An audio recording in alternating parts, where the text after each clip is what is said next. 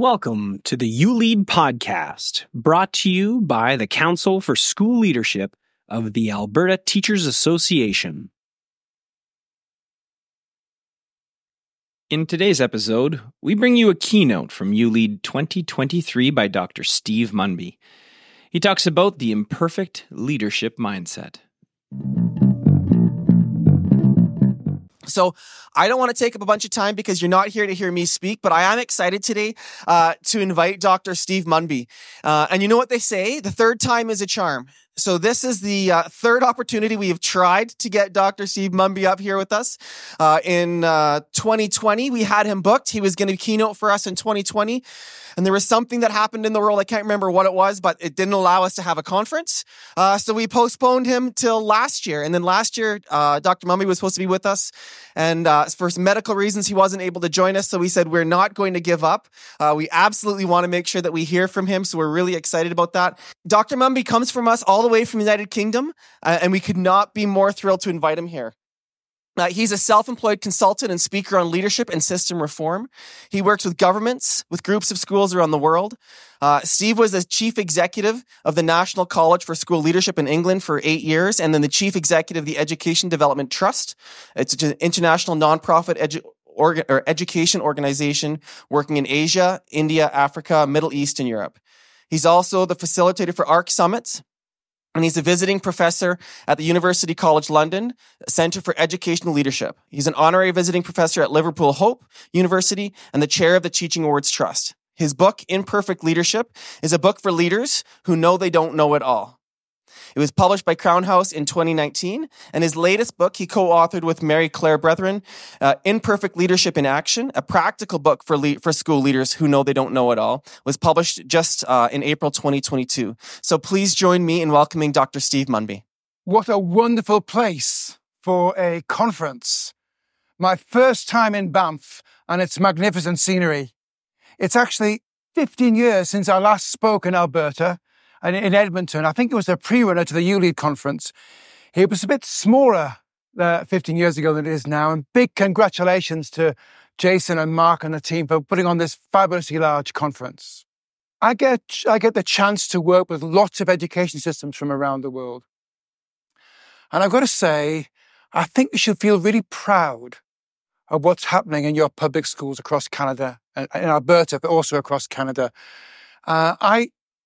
For me, you sort of, I know there are some problems and mistakes. I was talking to Jethro yesterday, he was telling me about the Indigenous experience. I know there's been some big challenges, but overall, I think you're largely getting it right.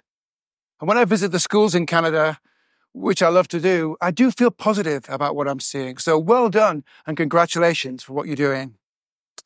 It's good to hear that Iceland are here today, colleagues from Iceland. About 7 years ago, with my friend and colleague, Andy Hargreaves, we set up something called the ARC Collaborative, which is education systems from around the world committed to social justice, democracy, peace, inclusion, equity, and excellence. Iceland is a founding member of that collaboration. We had our first ever summit in Reykjavik, and it's good that they're still involved with us, as is Saskatchewan and Nova Scotia too. So it's great to see you. Now, I'm not an academic or a researcher, but I have spent my life in education. And for 17 years, I had big leadership roles. My first one was I was in charge of a local education authority in England, responsible for 80 schools. Then I was chief exec of the National College for School Leadership, responsible for the leadership development for 24,000 schools in England. And then I was CEO of Education Development Trust, working across the world on doing great things in education. So I'm going to talk about leadership today. And about 4 years ago, I wrote a book. And I called the book Imperfect Leadership, a book for leaders who know they don't know it all. Now, why did I write the book? Well, I wrote the book because for 12 consecutive years, I made a speech at a big conference like this in England, about 1,000 or more school leaders. And each speech was about school leadership. And because everyone turned up, the same kind of people turned up every year, had to be 12 different speeches about school leadership, not the same one regurgitated. And people said I should put that in a book. I thought I wasn't going to put it in a book unless I could wrap around it what I was learning about leadership. So I wrote this book, and it's definitely not a hero leadership book. It's about things I struggled with, mistakes that I made, how gradually over time I became a better leader. And I called it Imperfect Leadership. And that's not something I'm ashamed of, I'm embarrassed about. I'm actually proud to be an imperfect leader because I have a problem with this idea of perfect leadership. I think if we think we have to be perfect as leaders, we'll end up making ourselves ill. We'll end up making ourselves physically or mentally ill. If we think we have to be perfect as leaders, we won't share and distribute the leadership. We'll do it all ourselves because we're so good. And if we think we have to be perfect as leaders, we won't encourage others to step up to leadership because they have to be perfect as well. So I called the book Imperfect Leadership. And then 2 years later, last year, I wrote another book with a wonderful colleague called Mary-Claire Bretherton. We called it Imperfect Leadership in Action. And it was targeted specifically at school leaders. And in this book, we talk about the imperfect leadership mindset. And this is what I'm going to talk with you about this morning. At the heart of the imperfect leadership mindset is self-awareness, understanding yourself as the leader. I'm going to cover that today. But because we know we're not perfect, we ask for help. We manage our ego. We don't let our ego become uncontrolled. We carry on learning because we know we're never going to be perfect, but we want to get better. We're authentic and genuine in what we do. Because we know we can't do it on our own, we develop and empower our teams. We make public promises because we're worried we won't do the things that are really important unless we make those public promises. We lead with power and with love in our leadership. We develop future leaders.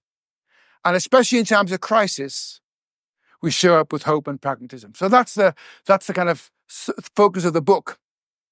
And I'm going to deal with quite a few of those today. So let's start off then with being self-aware and tuning into context. Now, when I was chief executive at the National College for School Leadership in England, we had something called the National Professional Qualification for Headship. It was a kind of high-quality program to develop head teachers in England. And the qualification was issued by the National College, and it was my name on the certificate. And the government decided, after running it for a few years, the government decided that we're going to make it compulsory, going to make it a legal requirement that anyone who wanted to become a head teacher in England had to have this qualification. Now, the problem was, a lot of people had the qualification already and weren't interested in becoming heads. And others had the qualification and weren't ready for being head teachers, even though they had the qualification. They were being interviewed and clearly not ready for headship, but they had the qualification. So we had to find a way of making it more challenging so that those who got the qualification were ready for headship. And one of the things that we did to change it was we made it a requirement for anyone who wanted to come on the program to do 360 feedback in advance. And when they got the feedback about what their colleagues thought about them, if they recognized the feedback, were keen to work on any areas for improvement, they got on the program. If they didn't recognize the feedback or were defensive about any areas for improvement, they didn't get on the program. Because our view was self-awareness is fundamental to being a good school leader. And that proved to be a very helpful distinguishing factor for us in those early days when we're trying to shift that program. Now, I know that I'm talking to people here who know a lot about school leadership development. I was talking to Judy from Calgary yesterday, and I know that there are others here like Nadine from the OCP who know a lot about leadership development. So I will be coming back to some of these issues as the session goes through. So we used to use this diagram, the iceberg diagram, when we're talking about self-awareness. Above the surface are knowledge, experience, and skills. We can work out, we know a lot about pedagogy, we need to do a bit more about curriculum, or we know a lot about behavior management, but not so much about financial management. So we can work on improving our skills in the things that we're not so good at. That's above the line, that's clear cut. But what about things below the line? Such as, what do I think others want from me as a leader? Am I happy with the expectations that people are placing upon me as a leader? That's a more interesting and challenging question to ask. What about this? How do my traits work for or against me as a leader? What am I like when I'm tired or stressed? Can I recognize my behaviors when I'm tired and stressed? Can I recognize it early so that I can amend it and mitigate against the worst aspects of my behaviors when I'm tired or stressed? Do I understand myself that well as a leader? And what motivates me about my leadership? Is it about making a difference? Is it about ambition? Is it about status and power? Is it about income? Is it about not being a failure? Is it about being popular? For me, my two drivers as a leader were these: making a difference and not being a failure. They were my two drivers. I was always worried about getting sacked from my job. But you have your own drivers as a leader. And gradually over time, you learn to be more self-aware as a leader. But this is a lifelong process. And sometimes you get better at other things, you get worse at other things. You could be a great listener when you start off as a leader. You might become a worse listener later on. So you have to be consciously aware. And that's why getting feedback from others is really important, because we never see ourselves as others see us. We have to get that feedback in order to improve our self-awareness as a leader. Now, many years ago, I had the opportunity to go on a really impressive leadership program in Paris, in Fontainebleau near Paris. It wasn't for education, it was for CEOs of big companies. And in order to go, you had to do two things. You had to do 360 feedback from all your colleagues, which I'd done before and I was used to. But you also had to do 360 feedback from your friends and family. And you go on the program, then you get the feedback about what your colleagues think of you, which in my case was really good. I was very happy with, there was a few issues for improvement, but I was really pleased with the feedback. Then they get your feedback from your parents and from your family and friends. Not so good. Not so good. And what was clear to me from this feedback was I was trying to be my best self at work. I was turning up trying to be kind and understanding and empathetic and doing all the things I should be doing as a leader, and then coming home and not being my best self with some of my family and friends. And I had to ask myself some hard questions about my leadership.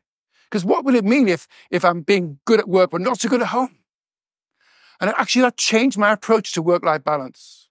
And from that year, and that was a long time ago now, I improved my work-life balance so I could be more of a better person at home as well as a better person at work. And I don't think it did me any harm to reduce the pressure on the work side, so I got a better balance in work and home. But getting feedback is so important. And gradually over time, we develop our own leadership style based on our beliefs and values, our expertise and skills, and our personality. But context matters, so our leadership style has to change as our context changes. Now, most people understand this. If you get a new headship, new principalship somewhere else, people understand you've got to think your way into that new context. You can't just go and be exactly the same thing you did in your previous school. You've got to understand your new context.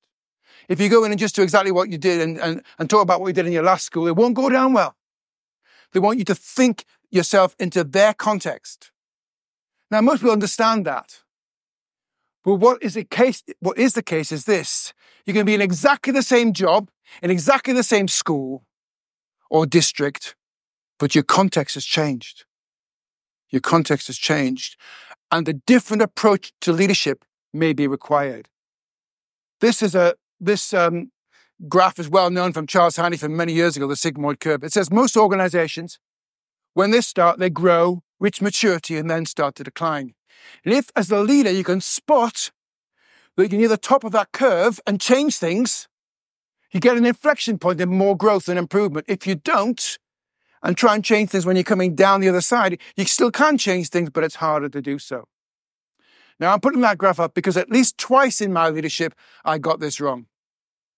At least twice, things have been going well, I was having some success, and I failed to spot that the external context had changed so much that it required a different approach from me as a leader. It's easy to spot it afterwards. It's harder to spot at the time. But my challenge to you is this. We've all been through the horrendously challenging aspects of COVID. But we haven't gone back to a new normal. We haven't got back to what it used to be like. So what kind of leadership is required of you now in 2023, wherever you are? What is the external context? What are the drivers that mean that you have to operate in this kind of way to do the best for your children, your community, your parents, and your staff? That's the key question to ask. Not what I used to be like a year ago, 2 years ago, 3 years ago. What kind of leader do I need to be now? And it's not just the external context that changes. The people can change too. You might have had a senior team with a great deputy who didn't need a lot of help, who knew what they were doing, who you could just lead to get on with things. You've got a new deputy who needs a lot of help. So you're adjusting your leadership to ask yourself a question: what does this individual member of my leadership team need from me now in order for them to be a great leader? And that might change as the people change within your organization. So asking yourself, what's the context? What's changed? And what kind of leader I need to be now is really important. And the people who think they're perfect don't think they have to change at all. But the people who are imperfect understand they have to nuance their leadership in light of the context that they're in and the people they're leading. So that's about self-awareness. I'm going to talk about asking for help now. Now, it turns out that asking for help is probably my best leadership skill. That's what I seem to excel at, being able to ask for help. And actually, it's a great leadership strategy. And I'm going to tell you 5 reasons why asking for help is such a great leadership strategy. Here's number 1. It helps to develop collective responsibility. Now, if you as a head teacher or a superintendent, if you work hard on a new strategy and you're really burning the midnight oil, you've really worked that, you think it's complete and detailed and exactly what's needed, and you bring it to your team and you say, I think we should do this. That might be a great leadership strategy, and it might be a great strategy you've introduced, and it might work really well. What it won't do is build collective responsibility. If instead you work at something and bring it to your team and say, this is not finished. This is the direction I want us to go in, but how can we make this better? What have I missed? And can we work together to make this the really best strategy for our school or for our group of schools? That will build collective responsibility. When I was, this idea of vision. When you're a chief executive or a head teacher or a principal, you're supposed to have a vision for your school or for your organization. But also, you're not supposed to turn up on day one and say, well, I just don't know what to do. You're supposed to have a vision for your organization. On the other hand, that vision has to connect with the context that you're in and the people you're leading. So when I went to be the chief exec at the National College for School Leadership, I got all the staff in a big room and I told them this story. I said, my wife and I had been told that the view in the Greek island of Santorini was one of the most beautiful views in the whole world. White buildings, blue sea, the extinct volcano rising up out of the sea, blue sky. So we decided to go and see it for ourselves. So we flew to Santorini, got out of the plane into the minibus. The minibus took us to the cliff edge to see this wonderful view. And the mist had come down and we couldn't see a thing. Now we knew it was going to be a beautiful view. We knew the sea would be blue, the buildings would be white, the caldera would be rising up, the sky would be blue. But we had to wait for the mist to clear. So I said to the staff at the National College, I have a vision for the National College. It's got this aspect and this aspect and this aspect and this aspect. But it's a misty vision. And I want your help to make it into a clear vision. And I think the idea of a misty vision is a good one here. It said, I've got a vision. I'm the leader. I've got a vision. But it's misty at the moment. I want help to make it the clear, right vision for the organization. So asking for help builds a sense of collective responsibility and ownership of what happens. The second reason why asking for help is such a good thing is it helps us to make better decisions. Now I'm going to show you some photographs now. This is where I used to work when I was a director of education in a local education authority. It was near Merseyside, just outside Liverpool in England. And I had an office in that concrete building there. And the view I had from my office was McDonald's in a car park. Now, I spent 5 years there. It was a very challenging place. It was a very exciting place to work, very deprived. And I only had responsibility for 80 schools. I'll tell you a story later on about what happened when I was there, but 80 schools. And that was the environment. I went straight from there, become chief executive of the National College for School Leadership. Straight from being this little place in Merseyside related to being the National College for Leadership CEO. And the building in Nottingham was posh. It was luxurious. It had a moat and a lake. It had swans and the occasional heron. It had 100 ensuite bedrooms, a posh restaurant and a bar. And when I got the job, I was told that one of my roles was to advise the education minister about school leadership. Well, I'd never even met an education minister before. Never mind advise them on school leadership. So you can see I'm completely out of my depth. When you find yourself out of your depth, the best thing to do is ask for help. Ask for help. I got myself 4 mentors. The first mentor was the former education minister, who helped me understand how government worked, how bureaucrats made decisions, how ministers operated. It was invaluable to me to have that mentoring from her. The second mentor I got was a guy called Tim Brighouse, who was the commissioner for London Challenge, and was a great strategist. Because I had to move from being responsible for 80 schools to helping to support 24,000 schools. I needed someone who understood big picture thinking, and he was a great mentor for me. The third mentor was someone you might have come across. It's a guy called Tony McKay. Because I needed in this job to have people who were very important in the country supporting us rather than causing us harm. There's a lot of key players out there who could do us harm or do us good. I needed to meet these people and talk with them and invite them to help us. And I needed someone like Tony who knew everyone to introduce me to these people. So he was great at that. And my final mentor was the author of a government report about the National College for School Leadership, which had been published 6 months earlier. It was quite a critical report and was the reason the last CEO had gone. I figured if the author of that report knew what the problems were, he could come and help me sort them. So that was my fourth mentor. Now, I could not have done the job without their help. I really couldn't. But I have to ask the question, why do leaders, whether it's school principals or superintendents, why do they think they can lead without help? Why would you not want mentors? I just don't understand the mentality of things. I've always had 3 or 4 mentors. You just get more help. I don't ask for a lot from them. I maybe meet them 3 times a year each. But I'd always have them. And what's also interesting, I choose them myself because I want them to have expertise that I haven't got. And I choose them because they have that expertise. And finally, the longer I'm in the role, the more I need mentoring. Not the opposite way around. Most people think I get a mentor for my first year or 2 and then I'm on my own. I find the opposite. I find I need mentoring more the longer I'm in the role because I get too close to the job. I don't see my organization well enough. I need an external person to keep that challenge and that help from external going on. So have mentors, choose them yourself. Don't limit it to 1 if you can help it. And also keep having them even if you're a long time in the job. I change my mentors over time as my needs change, but I always have them. Asking for help just makes you make better decisions.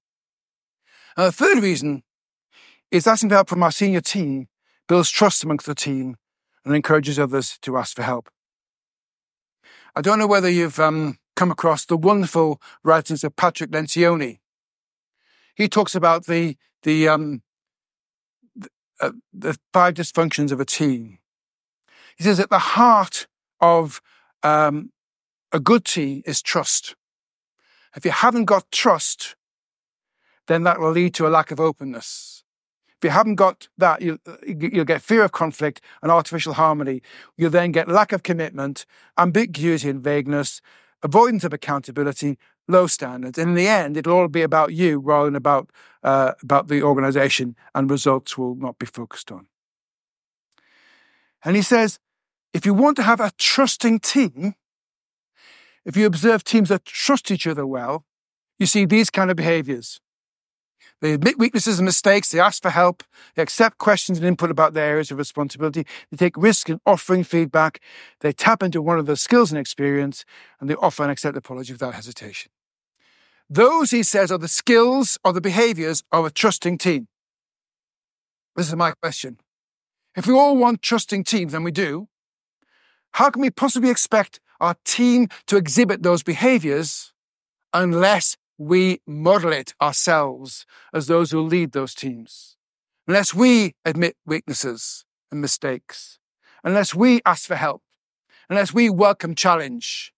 We won't get that from our teams unless we model it ourselves. Now, many years ago, when I worked in a local authority, the government introduced a new strategy where every local authority had to submit a school improvement plan to the government.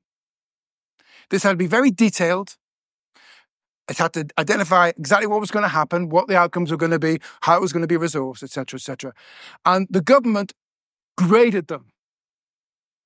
And this was high stakes because if you got a grade A, you got the money and you could go off and do what you needed to do to implement it. If you got the bottom grade, not only did you not get the money, you got intervention. So it was quite high stakes. So when I was in charge of school improvement in a local authority, I wrote our plan with help and submitted it. And to my delight, we got an A. Years later, I found myself as director of education in a different local authority. And we had to do a plan. It was high stakes. So I delegated it to the director for school improvement, as I had been in my last job. And I said, in case you need any help, here's the one I did 3 years ago in a different place. And I gave it to her. I said, that was really well received by the government. And she went away, and basically it was a disaster. It was a disaster. She hardly did anything. And the reason was she felt it had to be perfect. I'd given her what was a grade A plan, and she felt that's too hard, I can't do it. So she just froze. And she was frightened to ask for help because I hadn't at that stage modeled the importance of asking for help. I'd come across as the expert, not someone who needs help myself. And in the end, it was a disaster. So this is a quote from Brené Brown. Without 1,000 leaders, what do your team members do that earns trust? The most common answer, asking for help. When it comes to people who do not habitually ask for help, the leaders we polled explained they would not delegate important work to them because the leaders didn't trust they would raise their hands and ask for help. So you'll only delegate work to your team members if you're confident that if they're stuck, they'll ask for help, which is a mistake I made in that school improvement plan all those years ago. And they will not know it's okay to ask for help unless we've modeled it ourselves. That's the key point. Now, I want to think about your leadership team. And maybe there's 6 people, 5 people in your leadership team there, and you. And maybe you've got colleagues C and D who you trust completely. You're almost reading each other's minds. You're completely on the same wavelength. You can cut corners. There's huge trust there. You might have colleague B and E. There's no problem. There's not quite as much trust, but it's not an issue. And you might have colleague A, where there is an issue. There's a lack of trust. There's some tensions there. And my question is, what are we going to do to bring A, and indeed B and E, into the middle of the circle of trust? Now, I've had some absolute catastrophes on this. I've had people like colleague A who have just not managed it, and they've ended up leaving the organisation. But I have had some success too. And when I've had some success in bringing A into the organisation, into the kind of circle of trust, it's because I've focused on those behaviours myself. It's because I've tried to understand where they're coming from. I've welcomed challenge from their perspective, and I've tried to model those kind of behaviours, and they felt more comfortable to begin to be okay themselves. So asking for help builds trust amongst your team and encourages them to ask for help too when they need it. The fourth reason for asking for help is such a good idea is we may fall over and struggle to get back up again unless we're good at asking for help. Now, I've worked with lots of school principals from all over the world over the past few years. And I know it's been a really tough time. To be honest, I think it's just as tough now as it was during COVID. It's a really, really tough time. I've seen a number of school principals with mental health problems, with stress, falling over. I understand that. But one of the key skills of a leader is recognizing that you're struggling and asking for help. I love this quote. Good leaders embrace the old Japanese proverb, fall down 7 times, get up 8. But imperfect leaders may need some support to get back up again. So reaching out for help when you're struggling, from a colleague, help from a family member or a friend, but knowing that you need the help and asking for it is a sign of good leadership, not a sign of bad leadership. It's a sign of good leadership. I remember many years ago when I was under a lot of stress as a leader, the chief executive of the council sent me home for 2 days to sleep. It was exactly the right thing to do, but I'd never have recognized that I needed it. But he knew. So being able to ask for help is a key leadership skill. And the fifth and final reason why asking for help is such a good idea. If you want to develop powerful networks between schools, being invitational is highly effective. Now, I want you to imagine that your school is a fishbowl. And in the fish, in the bowl, there's lots of familiar fish. Every swimming and fishing you should do. And it's a bit limiting, but it's all very familiar. And you're asked to enter into a powerful collaborative network with other schools. You're asked, as it were, to jump in the lake. And the trouble with the lake is there's some very strange looking fish in there. They look a bit different. They're swimming a bit different. They have different kinds of ways of leaping. Why would you choose to jump in the lake? I'll tell you why you won't choose to jump in the lake. I'll tell you why you won't choose to have this deep collaboration. You won't choose to jump in the lake if you think the fish will ignore you. And there'll be a little clique of fish and you'll be an outsider. You won't want to jump in the lake then. You won't want to jump in the lake if they know all the answers and you don't. And they're gonna share their knowledge but not listen to what you have to say. You'll jump in the lake if it's compelling and exciting and if you're genuinely invited because they want your help. They want your engagement and involvement because they know you bring something important to the lake. And that's the key point, invitational leadership. If you're not getting deep collaboration across your network, and some schools aren't showing up to things, you don't ring them up and say, why haven't you shown up? You ring up and say, I hear you're doing great work on math. Will you come and share it at a future meeting, please? Or your early years work is great. We'd love you to share a bit more about that so we can learn from you. That's invitational leadership, and that will build a powerful deep collective network. So asking for help is a great strategy, but we feel we shouldn't do it because we'll show our weaknesses. It actually proves to be a great leadership strategy.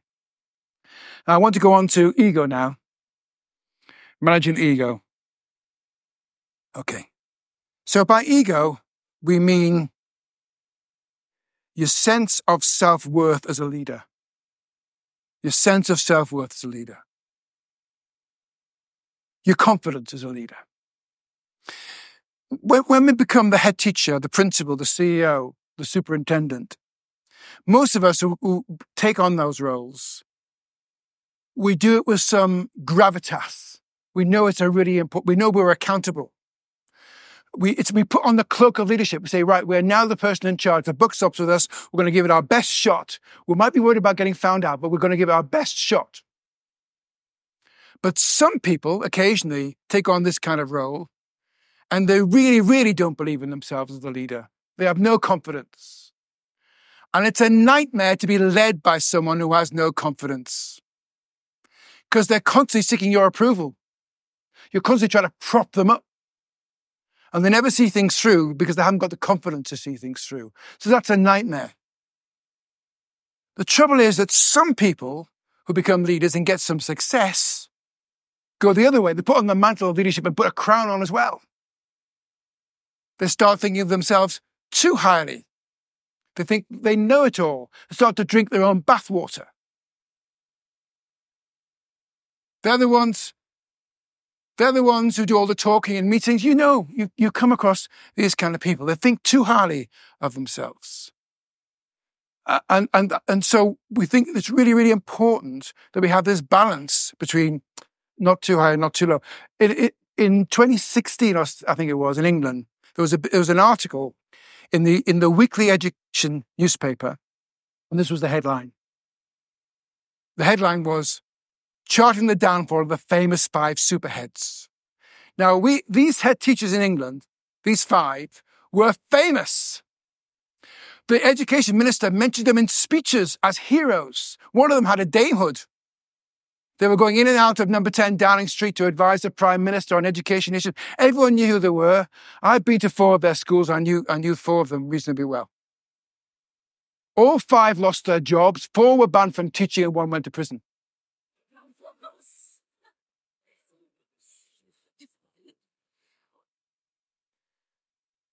Because they were good head teachers. They were good head teachers. What can happen when you have a lot of success is you can start thinking the rules don't apply to you. You're so good, you can break the rules because you know you're so successful. And that's the worry. That's what can happen when your ego starts getting out of control and you start thinking you can break the rules. That's why I like this quote. Success requires a moderate fear of failure. It's the balance of such fear with the desire to excel that leads to great leadership. Those who lack this fear of failure break rules, take risks, and sense no boundaries. They are a law unto themselves. This is the key point, folks. If you have some fear of failure, that's a good thing, not a bad thing. If you have some imposter syndrome, that's a good thing, not a bad thing. The people we should be worried about are those who don't have imposter syndrome, who think that they can break the rules, or think that they do know it all. They're the ones we should be worried about as leaders. I used to keep a diary. Well, I still do, actually. I really recommend as leaders that you keep some kind of diary. I only used to write in it maybe once a month. Just what I was thinking and feeling about my leadership, etc. And I remember once, it was the summer holidays, I was on a Greek island. And I wrote in my diary, this job I'm doing is so hard, I don't think I'm up to it. And I look back, and exactly the last summer before, on a Greek island, I've written exactly the same thing. So every year, just before I went back to work in the autumn, I was doubting myself. When I got back to work, it was all fine. But that self-doubt was a good thing in my leadership, not a bad thing. It helped to make me really focused on the things that really mattered, rather than thinking that I knew it all. So in the book, we have this chart, which you won't be able to read at the back, but I'm going to read it out to you. And we call it the Goldilocks chart of ego. So down the left-hand side is unhealthy small ego.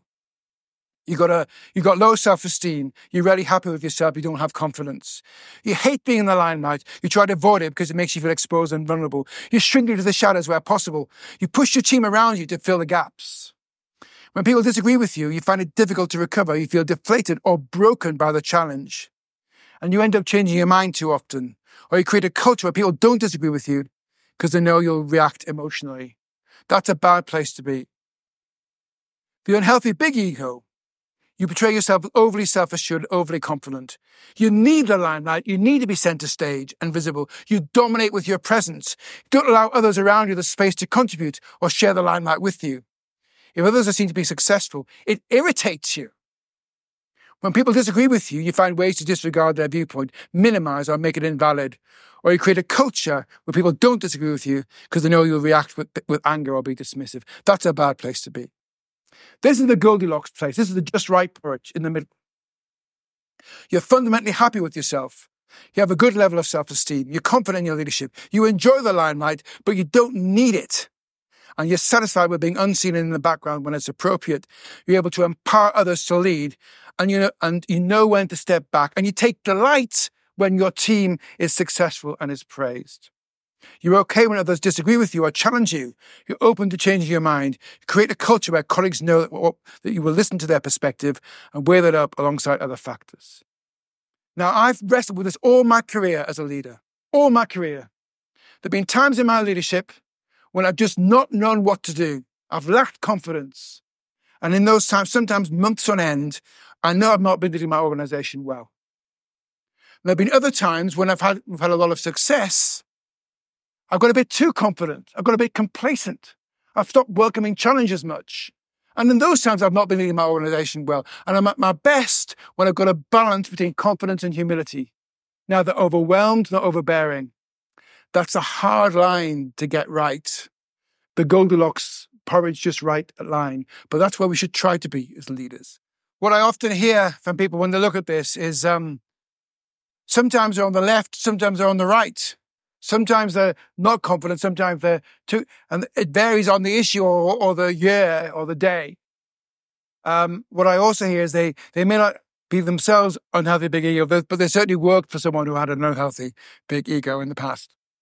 Okay, I want to move on to talking about making public promises. Sometimes in leadership, you know you should do something that's important, and you're not sure whether you're going to be able to do it or they're up to do it, so you make a public promise that you're going to do it. I'm going to give you a few examples. When I went to be chief exec at the National College for School Leadership, I felt that the National College was a bit too cliquey. There were a lot of head teachers and school leaders who worked with the National College, a lot of others who didn't.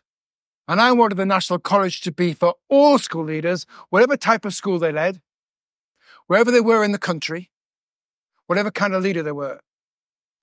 So I decided to make a public promise. I was making a speech at a big event like this, and the media were present. They were covering the conference. And I knew that they'd publish this, what I said. And I made this promise. I said, in my first 3 months in the job, I'm going to telephone 500 school principals and ask them for their advice about what I should do with the new chief executive of the National College. Now, I knew that was going to be a hard thing to do. I did not realize how hard it was. Because when I was a director of education in Knowsley, when I made a call to the school principal, they took the call. But as this guy that no one had ever heard of was the chief executive of the National College of School Leadership, I couldn't get past the secretary's office. They thought I was trying to sell something. And they thought it wasn't me. It couldn't have been the CEO. It must be some other person. And even when I did get past the secretary's office, the head teacher was always in a meeting or teaching or out of the school. It was a nightmare. And I had to have 10 of these conversations every working day for the first 3 months in order to achieve my promise. Had I not made that promise public, I would have given up after about the first 50 conversations.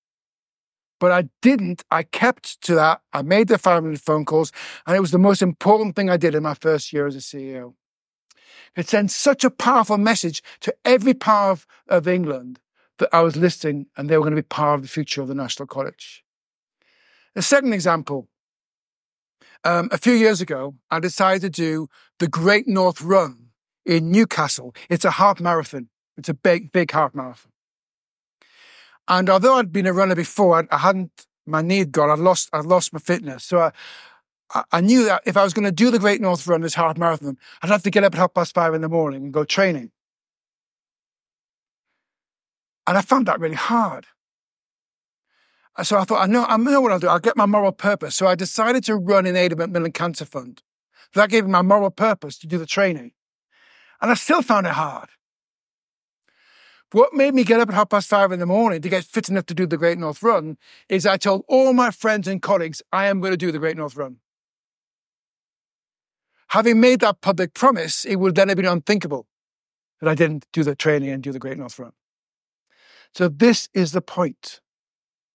We make these public promises occasionally when we know that something's really important that we should do, and we don't want anything to get in the way, and we know our own weakness, so we make it public.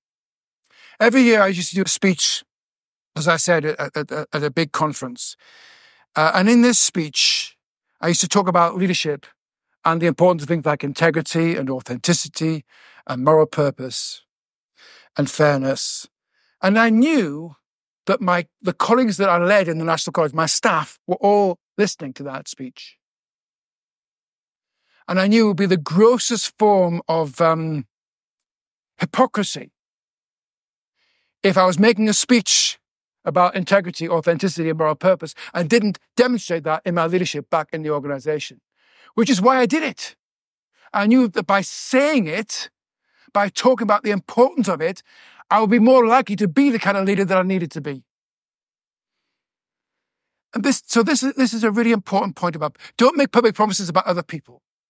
Don't make public promises about your school, but sometimes make public promises about you and what you're going to do, because you know it's important that you need to do it. Now, what's even more powerful sometimes is when you start making public promises together. When you get a group of schools making public promises to each other, that's really powerful. What happens there is you build a sense of public accountability as a group. You're binding each other into your public promises, and you're building trust between your group of schools. I've had the privilege of working with groups of schools all over the world. I'm a big, huge fan of deep collaboration. I don't think any system will do well unless people collaborate together and learn from each other. It's such a big key point of a good education system. I had the privilege of working with a group of schools in Lincolnshire, and this was their public promises. I'm going to read it out to you. And they reviewed this every year, and they made these promises public. They went to parents, it went to the government. Everyone knew what they were promising. It said, we're going to be ambitious for children. We're going to set the bar high, even if it makes us feel uncomfortable, because by working together, anything is possible. We're a learning community, constantly understanding our needs, identifying best practice and research to generate a professional learning community. We are not afraid of asking for help, nor are we reserved in offering support and expertise wherever we can. We're builders of social capital. We start with the premise, what can we give rather than what can we get? We are a rich community of mutual support and professional generosity. We hold ourselves to account with clear aims and targets that link to children's outcomes. We will open ourselves to the scrutiny of others, knowing that accountability and review is key to the continued success of any learning community. We'll celebrate diversity, respecting the diversity of schools and the members across our alliance. We see this as a strength, whilst ensuring that no one is excluded or left behind. And we lead with moral purpose. We're committed to the success of children and adults in all of our schools. We have an opportunity to achieve something truly transformational that translates into a better education system for all. We celebrate the successes of our partners as we would our own. Every year they meet together and they ask themselves, so how are we doing against our public promises? I think that's a really powerful thing to do. So public promises individually and public promises collectively can be really, really good thing to do. Okay, I'm going to move on and talk about power and love now. See, I think imperfect leaders make use of their strengths, but they know their weaknesses. And they understand that people will not automatically change simply because the leader expects it. Because everyone else is imperfect as well. They therefore show both power and love in their leadership. I make no excuses for using this term, by the way. I know that power has some negative connotations, and I know love's an unusual word to use in education, but I'm absolutely clear about both of these. So I wanted to explain what I mean by them. By power, I mean the drive to achieve one's purpose, to get the job done, to push things, to drive things to a conclusion. By love, I mean the drive to connect things, to bring people together and to unify. And it's based on a quote, a famous quote from Martin Luther King Jr., who said, power without love is reckless and abusive, and love without power is sentimental and anemic. Power without love is reckless and abusive, and love without power is sentimental and anemic. Let me say a bit more about what I mean by power and love. I mean power by being driven, pacey, relentless, indomitable, challenging, having high expectations, holding people to account, being assertive, confident, and determined. By love, I mean being kind, inclusive, collaborative, building relationships, being invitational, asking for help, empowering others, showing compassion, being humble, and demonstrating empathy. And my point is this: we need both. We cannot afford just to have one or the other. It has to be both. If we don't have power in our leadership, not much will change. Not much will change. We have to have things that will have drive and determination, high expectation, in order to do things even better for the children and young people that we serve. I love this quote. Once a commitment is made, the goal will seem larger, bolder, and more exciting. Leaders need to fix it like a laser beam. They see it intently, even obsessively. They feel it, they hear it, they taste it, they smell it. It becomes part of them, their very identity, something they're committed to make happen, come what may, whatever it takes. There should be something in your leadership that you're absolutely passionate about and you're absolutely determined you're going to make happen in your school or in your organization. It'll normally be about children learning, but something that really drives you. Now, my wife and I bought a house many years ago. It was a big old house. And we drew up a list of all the things that were completely unacceptable in the house that had to change. And we spent the first year enthusiastically working through those lists. We got about 2/3 down the list, and then we stopped. Now, there were two reasons why we stopped. The first reason was we ran out of money. But the second reason was we stopped recognizing and noticing the things that initially we said were unacceptable. We just got used to them. That crack on the windowsill stayed there for 15 years. We didn't even notice it anymore. We lowered our expectations. We became complacent. We accepted the status quo. This can happen in leadership. We go in, we have our expectations. We want to really make sure that everyone gets the very best education. And then gradually we just lower our expectations and we accept the status quo. And we lose that drive, that power, those high expectations. That's a bad place to be as a leader. Unless you have that, nothing's going to improve much in your school. But you also have to have love in your leadership, because you understand that few people live simple, uncomplicated lives. Few adults and few children. And as Plato said, be kind, for everyone you meet is fighting a hard battle. Because you have to take people with you. Otherwise, it's not going to last for very long. And I love this quote. It's a well-known quote. You've seen it many times before. It's an African proverb. It says, if you want to walk fast, walk alone. If you want to walk far, walk together. But I think it's often misused, that quote. Because actually, as leaders, we want to walk fast and far. We don't want to say, well, we'll wait 5 years to improve our school. Children only get one education. We want to walk fast. We want to make change in order to improve things for our children and their lives. That's why sometimes leadership is very lonely, because you're making some tough decisions. You're having some difficult conversations, because it's important that the children get the best. But we also want it to be long-term and sustainable, not just quick, superficial stuff. And that's why we have to walk together and build that sense of collective responsibility and collaboration. There was a study in England a few years ago, published by the government actually, that looked at teachers and their well-being. And it said, in this study, it said the workload was huge. Really, they're all working really long hours. And about half of them wanted to leave the profession, and the other half didn't. But they thought initially it must be because of the workload. So when they looked at it, the ones who wanted to leave were working no harder than the ones who wanted to stay. There was no difference in the work hours they were putting in. The difference, as they found out, was the leadership they were experiencing in their school. The ones who wanted to stay felt valued, felt they were contributing to something bigger. They felt understood by the leaders.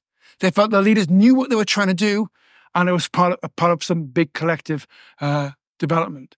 And the ones who wanted to leave had none of that. They just felt put upon. So leadership and the love side of leadership is so important. Now, you have a lot of political leaders who show power with not love, but someone who I think shows both was Jacinda Ardern. And she said, one of the criticisms that I've faced over the years is that I'm not aggressive enough or assertive enough, or maybe somehow because I'm empathetic, I'm weak. I totally rebel against that. I refuse to believe you cannot be both compassionate and strong. Compassionate and strong is what I'm saying. So let me sum up what I'm saying about power and love. The power side of leadership, you set high expectations for your students and of your staff. You demonstrate drive and relentless focus. You refuse to be sidetracked from the most important things. You challenge complacency and you walk into the wind. I'll talk about that in a second. And the love side of it, you co-construct the strategy. You build ownership. You demonstrate kindness and empathy. You stay close to the climate and emotions of the organization because you don't want people to fall over.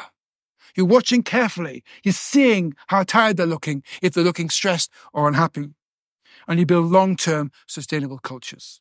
Now, colleagues, we never get this right. We never get this right. But I found over the years, using it as a tool to review my leadership, maybe once every 6 months. Have I got the balance right in the last 6 months? Have I been too strong on the love side, not on the power, or vice versa? I found it a really helpful tool. Power and love in our leadership. Okay, so I've got about 20 minutes left. I've got time to do 2 more, I think. Let's do being authentic and doing the right thing. Okay. In 2017, there was an incident that hit the international headlines. 3 members of staff from United Airlines had boarded a United Airlines plane and physically removed a paying customer because they wanted the seat for a member of the crew. Now, this guy, Dr. Dow, had done nothing wrong. He was 67 years old. He got concussion, a broken nose, and lost 2 front teeth. They beat him up. They physically removed him because they wanted the seat for a member of the crew. Now, when I saw that, I was horrified. Horrified. And then I saw what their mission statement was. Fly the friendly skies.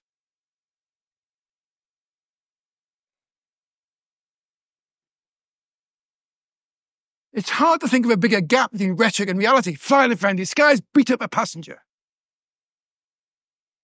But then I thought, what about my own organization? How confident am I that I haven't got a rhetoric reality gap in my own organization? We have all the values up, but to what extent are we practicing and living the values? And I asked myself some hard questions about this. If we want to plug the rhetoric reality gap, there are 2 things to do.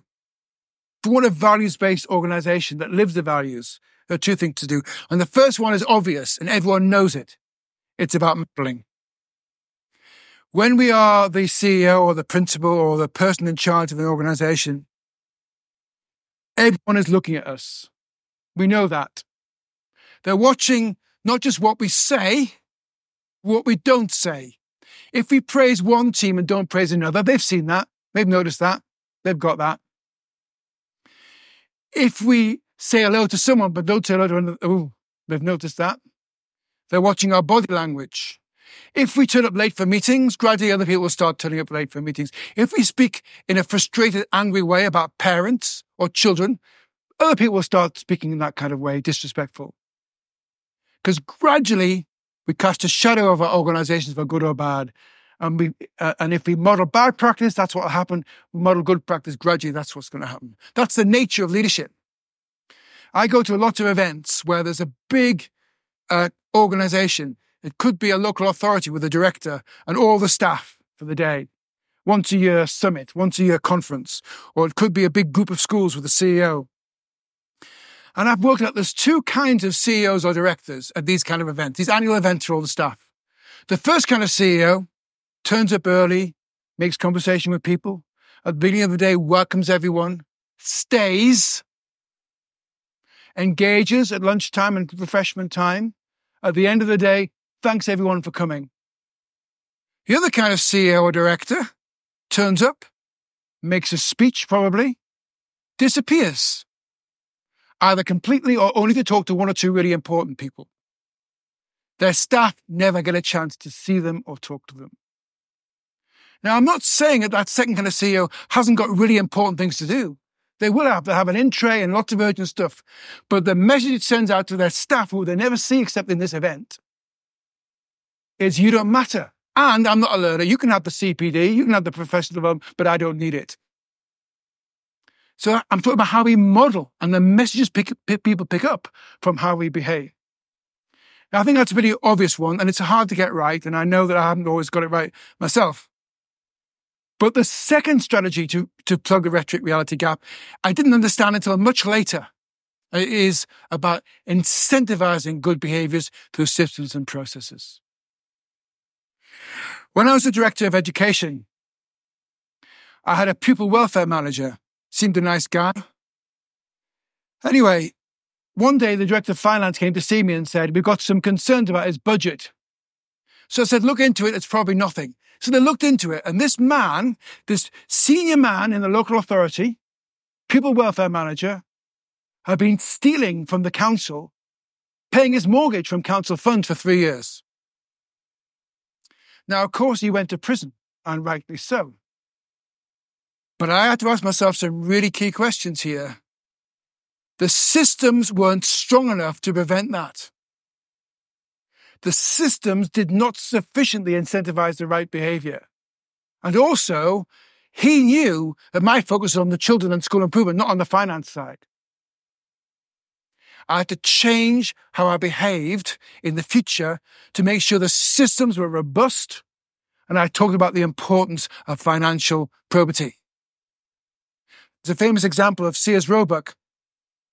They decided to give their engineers, the car mechanics, more money per hour if they repaired cars more quickly. They ended up repairing cars that weren't even broken. The incentives led to the wrong behaviours. I was working with a primary head teacher in England last year. She had some support staff, non-teaching staff, who were taking the last 2 or 3 days off of every term. When we looked at it, it made sense to do that for them because the incentives were all about doing that rather than not doing that. So this is my point. If groups of people in your school or organisation, not individuals, but if groups are behaving badly, it's your systems, not them. It's your systems. Because people are smart. They'll do what makes sense to them. If the systems are incentivizing them to behave badly, it's the systems that the issue, not them. So look at how your systems work to incentivize the right behavior rather than the wrong behavior.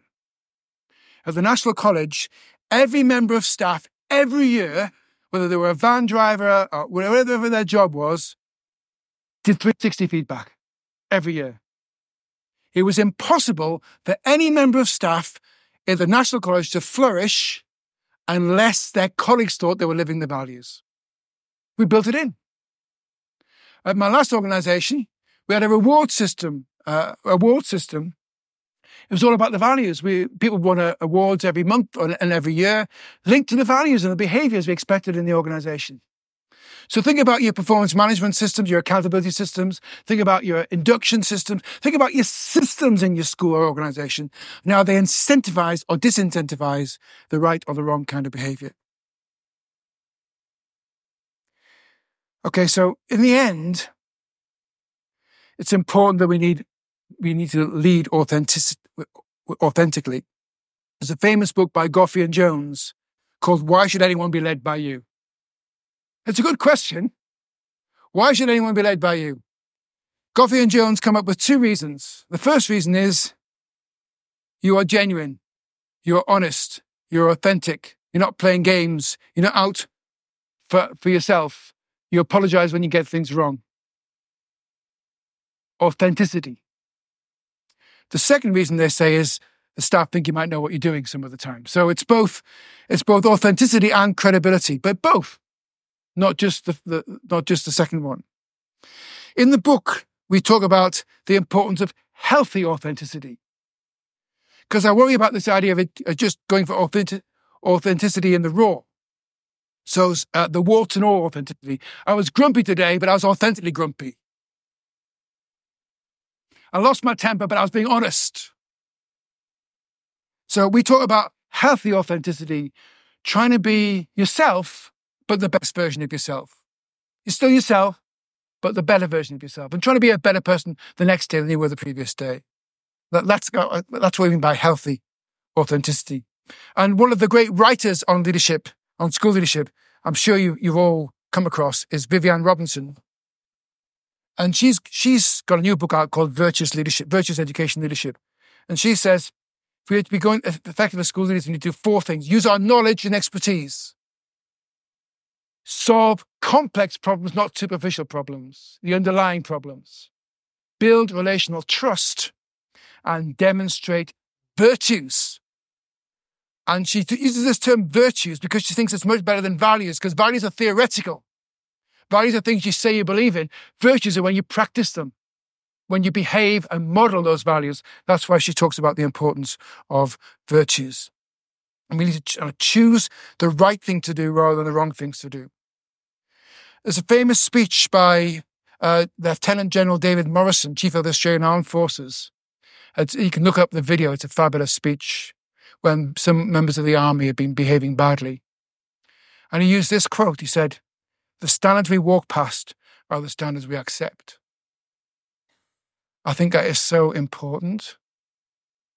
It's not just what we do, it's what we ignore that matters. If we walk past something we know isn't good and we don't challenge it, it'll carry on. We are giving it our acceptance. The standards we walk past are the standards we... So think about the right things to do, the ethical things to do. And if you're worried about whether you've stepped over the line and done the wrong thing, these are 4 tests. The sleeping test: if I do this, can I sleep at night? The newspaper test: would I still do this if it was published in a newspaper? The mirror test: if I do this, can I feel comfortable looking at myself in the mirror? And the teenager test: would I mind my children knowing about this? Good questions to ask yourself about our own behaviours. Now, in our last book, we have a case study from a head teacher of a high school in London. She writes about a single day in the school. It's a day which starts off with bad weather and goes on to issue after issue and crisis after crisis. And she writes about this day as a case study. And there are 2 conclusions that are clear from this case study. One is systems matter, especially when they're tested by crises. If you haven't got the right systems in place, things can go badly wrong. But even if you've got a crisis, if you've got the right system in place, it helps you make sure that you do the right thing. So systems matter. That's the first lesson from this case study. And the second lesson from this case study is modeling the values matters too. And this is how she concludes. She says, authentic leadership calls for wisdom, experience, a commitment to justice, courage in the face of justifiable or ridiculous anger, and constant good humour. School leaders are not just public servants, but role models for children. Children deserve to see every day what it takes to live a good life, no matter what the weather. I've got time for one more: showing up with hope and pragmatism. We've all been through some crises, especially with COVID. Completely unexpected. No one's got the casebook of what you should do in these circumstances. We've had to just deal with the crises. And I've been thinking a lot about how we handle crises in leadership. And the first thing I think is really important is that we show up. And you may think that's pretty obvious, but there's lots of examples of leaders who didn't show up in a crisis. I'm just going to mention 2 of them. George Bush, Hurricane Katrina, 2005, devastated New Orleans. Thousands of people killed, £125 billion worth of damage. He flew from his home in Texas over the site and went to Washington and didn't visit. Some people say his presidency never recovered. He didn't show up at a crisis. Here's another one. The Queen of England, the Aberfan disaster in 1966. A slag heap killed 109 children and 5 teachers when it fell on a school. The Queen didn't show up. She thought she'd get in the way. She sent someone else. It was 8 days before she showed up. And she said much later that not showing up at Aberfan straight away was her biggest regret of her reign. Now, I've never had to deal with the kind of things you've had to deal with. I've never been a leader in times of a COVID crisis. But I will give you one example of when I did have to deal with a crisis. I got a phone call from a high school head teacher in Knowsley when I was director. I'm ringing you because I'm frightened for my life. I said, what's happened? He said, well, today I excluded the child for very, very, very bad behaviour. And I brought the parent in to explain why I was excluding them. And the father said to me, you can't exclude my child. And I said, I was telling him, this is why I am excluding him, because he's broken the rules and this is the process. And the father said to me, no, you misunderstood me. I won't let you exclude my child, because if you do, I'll do you harm. Ask the police about me. So this head teacher, after they'd gone, rang up the police. And the police said, yes, he's a gangster and a killer. We can't protect you.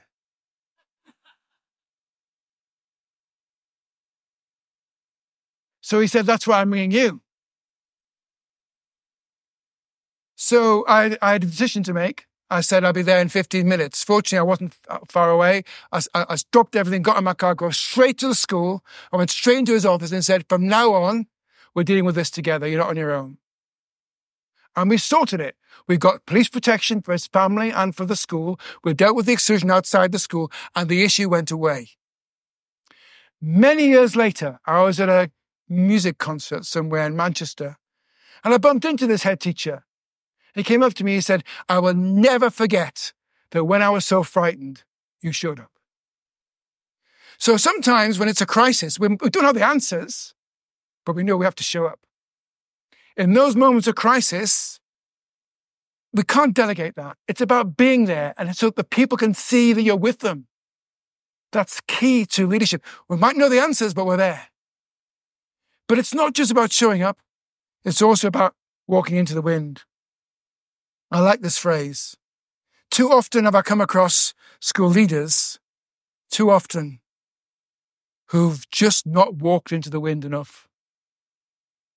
They've had to do hard things. They've been worried that they might upset people if they do, so they haven't done them. And the ones who really seem to get it and really make a difference in their schools are the ones who choose to walk into the wind, even though they don't want to walk into the wind. They'd rather stay under the duvet that morning, but they get up, they go into work, and they have that difficult conversation because the children are the most important thing. And they choose to walk into the wind. Leadership can be extraordinarily hard, but it's up to us to walk into the wind. And at a time of crisis, we lead with hope and pragmatism. Many years ago, I visited a secondary school in the south of England. The building was pretty grotty, but everyone the head teacher introduced me to, child or member of staff, she said, we're wonderful. Oh, so meet so-and-so, so good. So-and-so, this child, so wonderful. Everyone was wonderful. She was so optimistic and positive. So when she left the room, I talked to her leadership team. I said, what's she like to work for? And they said, she's our storyteller. When things are tough, they often are, she tells us the story of how things are going to get better. And I love that notion of the leader as the storyteller. But I think it's important that we think about pragmatic optimism, not just optimism. One of my mentors for many years was a guy called Michael Barber. And he went to do some work in Pakistan over 3 years to help to improve student attendance and student outcomes in schools in Pakistan. It was an awful situation. Not just student attendance low, teacher attendance was low. There was corruption everywhere. It was a major, major problem. They'd had loads of policies in the past. But over 3 years, working with the minister and the officials, about 1.5 million more children attended school. Now, how did he do that? 1.5 million more children attended school as a result of what he did with the ministers and officials. 3 things. He had an absolute belief that things could be radically improved. An indomitable will that it was going to get better. A strong belief, we are going to do this. He never lost that. He confronted the brutal facts about the situation. Instead of ignoring the corruption, he confronted the corruption. He found ways around things. He sent people on scooters to get the attendance data to the centre where everyone could know how things were going. And he never relented.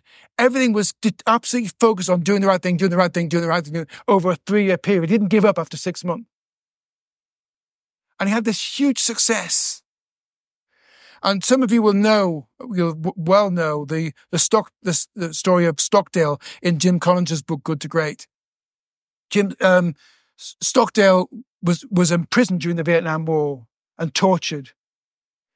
And he was there for 7 years. And he escaped. He lasted the 7 years. Nearly everyone else died in prison.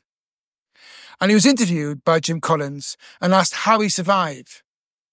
And he said, the reason I survived when others didn't is the optimists never survived. The optimists kept thinking they'd be out by Christmas or out by Easter. When it didn't happen, they gave up. The pessimists gave up straight away anyway. And this is what he said. He said, You must never confuse faith that you will prevail in the end, which you can't afford to lose, with the discipline to confront the most brutal facts of your current reality, whatever they might be. We're going to get there, but we're going to be honest about the brutal facts that we're dealing with. It's so important. We know that the pandemic's had an effect. We know that there are big issues. And I worry about head teachers who could gloss over them and talk so positively without confronting the brutal facts of the issues. And I worry about those who do the opposite and don't have the positivity. When I was 15, I was fifth bottom of the bottom set in French. I was the fifth worst child in the school of French. And my dad, before he died, gave me my old school report. And I wanted to find out what my French teacher had written about me when I was the fifth worst child in the school a year before the external examination. And I looked up what he'd written about me. He'd only written one word, my French teacher. He'd written cheerful. When you're fifth bottom of the bottom set, cheerful's good, but it's not enough. You have to confront the brutal facts, and you're not going to get your exam. It's both. Cheerfulness is good, but confronting the brutal facts and doing something about it is also really good. I had a great privilege of hearing the Canadian singer-songwriter Leonard Cohen at a concert a few years ago. This is what he said. He said, "I've spent much of my life studying the great philosophies, but cheerfulness kept breaking through." I think we need to show cheerfulness as well as confronting the brutal facts. People need to look into our eyes and see positivity. Even though it's tough, that's our job. That's our job. I love this quote from another one of my wonderful colleagues, Michael Fulham, who talks about learned hopefulness rather than learned helplessness. Learned helplessness is where it's all too much and we can't do anything. Learned hopefulness is we'll get some quick wins and we'll gradually build a sense of positivity and hope in our school or in our culture. And I did a lot of work in Africa in my last job, fabulously interesting work in Africa. And I came across the name of this school in Nairobi. Soon Big Brain Academy, a school of excellence. Great name for a school. Optimistic leadership. So I want to bring this together. I haven't got time to go through all this in detail, but you can get the slides. In times of resilience and challenge, we can adopt a victim mindset on the left-hand side there, which is you're fundamentally unhappy with what's happening and you blame everyone else for it. It's not your fault, it's everyone else's fault. That's the victim mentality. You feel powerless, trapped, you blame external factors. If only the government would give us more money, if only the region would help us more, if only we had a fairer system. It's everyone else's fault. And the staff you lead, you either blame them, or if you don't blame them, they blame everyone else too. They're all victims. And you end up, you don't ask for help because what's the point? You feel you already exhausted all possibilities. You've done everything you can, so nobody else could do any better. And you end up being depressed, despondent, and undervalued. So that's the victim mindset. The hero mindset is another trap you can fall into. You're fundamentally unhappy with what's happening around you, and you blame yourself for it. It's all your fault, and you have to sort it. Everything is your fault. Attendance dips, it's your fault. If children are hungry, it's your fault. If the budget is tight, you haven't done enough to bring in more money for the school. Whatever's going wrong, it's your fault. And instead of empowering others, you protect them. You feel sorry for them. You reduce your pressure on the staff and take it all upon yourself. And then don't ask for help because you feel that might damage your credibility with staff. You just work even longer hours trying to solve the problem, and you end up feeling stressed and guilty and perhaps heading for a kind of breakdown. Victim mindset, hero mindset. In the middle is imperfect mindset, which says, I'm unhappy about some of the things, but within our school, we can do positive things to make a difference. We understand our context. We're aware of what we can control and what we can't. We put aside the things we can't control our influence and focus on the things we can. Small wins are celebrated. We confront the brutal facts, but we also tell the story of how things will get better. We value our teams. We share and delegate responsibility. We recognize the contribution they make, but we watch out for their mental health and stress levels. We push them, but not so hard that they fall over. We show power and love in our leadership. We're good at asking for help internally and externally. It helps us to feel more positive about the work and gives us access to a support group. If we're struggling, others will help us and vice versa. We've got a sense of collective responsibility and trust within the school, and we can learn from good practice elsewhere we can bring back to make better decisions. We may feel tired and challenged, but we feel surrounded by colleagues who support us. We're authentic as a leader. We have some bad days, but remain positive about the difference our school is making. It's the imperfect leadership mindset I'm talking about here. Let me just try and wrap this up in the last 5 minutes. That's a quote from Bob Dylan. It's not dark yet, but it's getting there. I'm just telling you one story of a dark night of the soul moment for me. When I went to be Director of Education in Knowsley, we had the second worst examination results in the whole country. After a year of my leadership, we had the worst examination results in the whole country. I went live on Radio Merseyside the morning of the results, and the broadcaster said to me, with respect, just give up, it's hopeless. The national newspaper, the Daily Mail, rang me and said, want to do a story on the worst local authority in the country where you do an interview. And the Liverpool Echo, the local newspaper, had a letter calling for my resignation because I'd brought disgrace upon Knowsley. I was 9 months into the job. I'll tell you this story because you may find you are sometimes doing things that aren't working. And you may wonder whether you're up to it. I wonder whether I was up to it, but I had a mentor who helped me to see that things were going to get better. I was doing the right things, I just needed more time. So I got everyone together, all the staff together in the room. I said, we're having a tough time at the moment. We're up against it. But in 3 years' time, people will be coming from all over the country to find out how we've been so successful. Put it in your diaries. It's going to happen.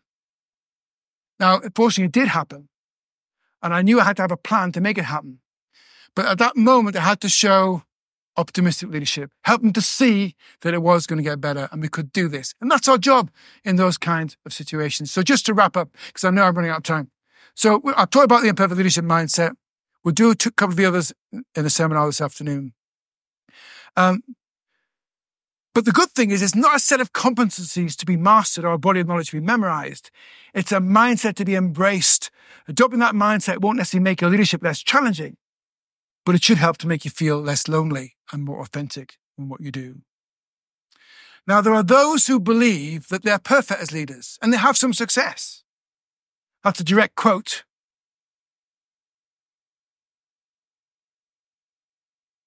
But I believe, colleagues, that if it's a tough job being a leader, we feel the weight of everyone on our shoulders. If we think we have to be some kind of perfect hero leader, it'll be even harder. So instead, this is what we should do. If we want sustainable, well-led schools, we want long-term and effective education systems, ditch the striving towards perfection, focus on doing the right thing for the students, genuinely ask for help, and celebrate the fact that we are imperfect leaders. Thank you.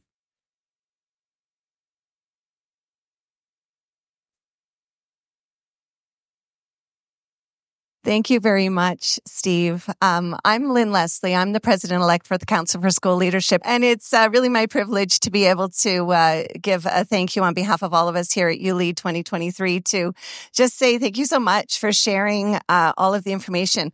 I was lucky enough to snap the slide that gave the summary of imperfect leadership and that mindset, and I'll definitely be going back and reflecting on it. But for those of you that didn't capture that slide, in about an hour, it'll be available on our SCED, so you can refer to that as well. I guess for me, the big three takeaways, Steve, is really you are so humble. I met Steve at the presenters orientation yesterday, and he comes in and he's so quiet and humble. And then to hear of your experiences and your leadership journey and what you had to share with us in your knowledge and experiences is just quite incredible. Big takeaway for me was Santorini, the picture of that foggy Santorini, like, oh, right? But I think it really was, I got to see Santorini when it was beautiful, and I did get to see that perfect vision, that perfect image.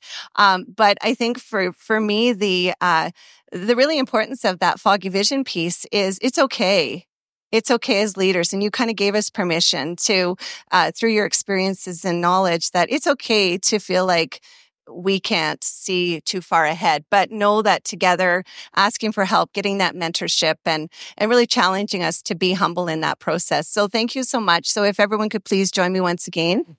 Thank you. Thanks for listening to this episode of the uLead podcast. Make sure you subscribe to never miss an episode.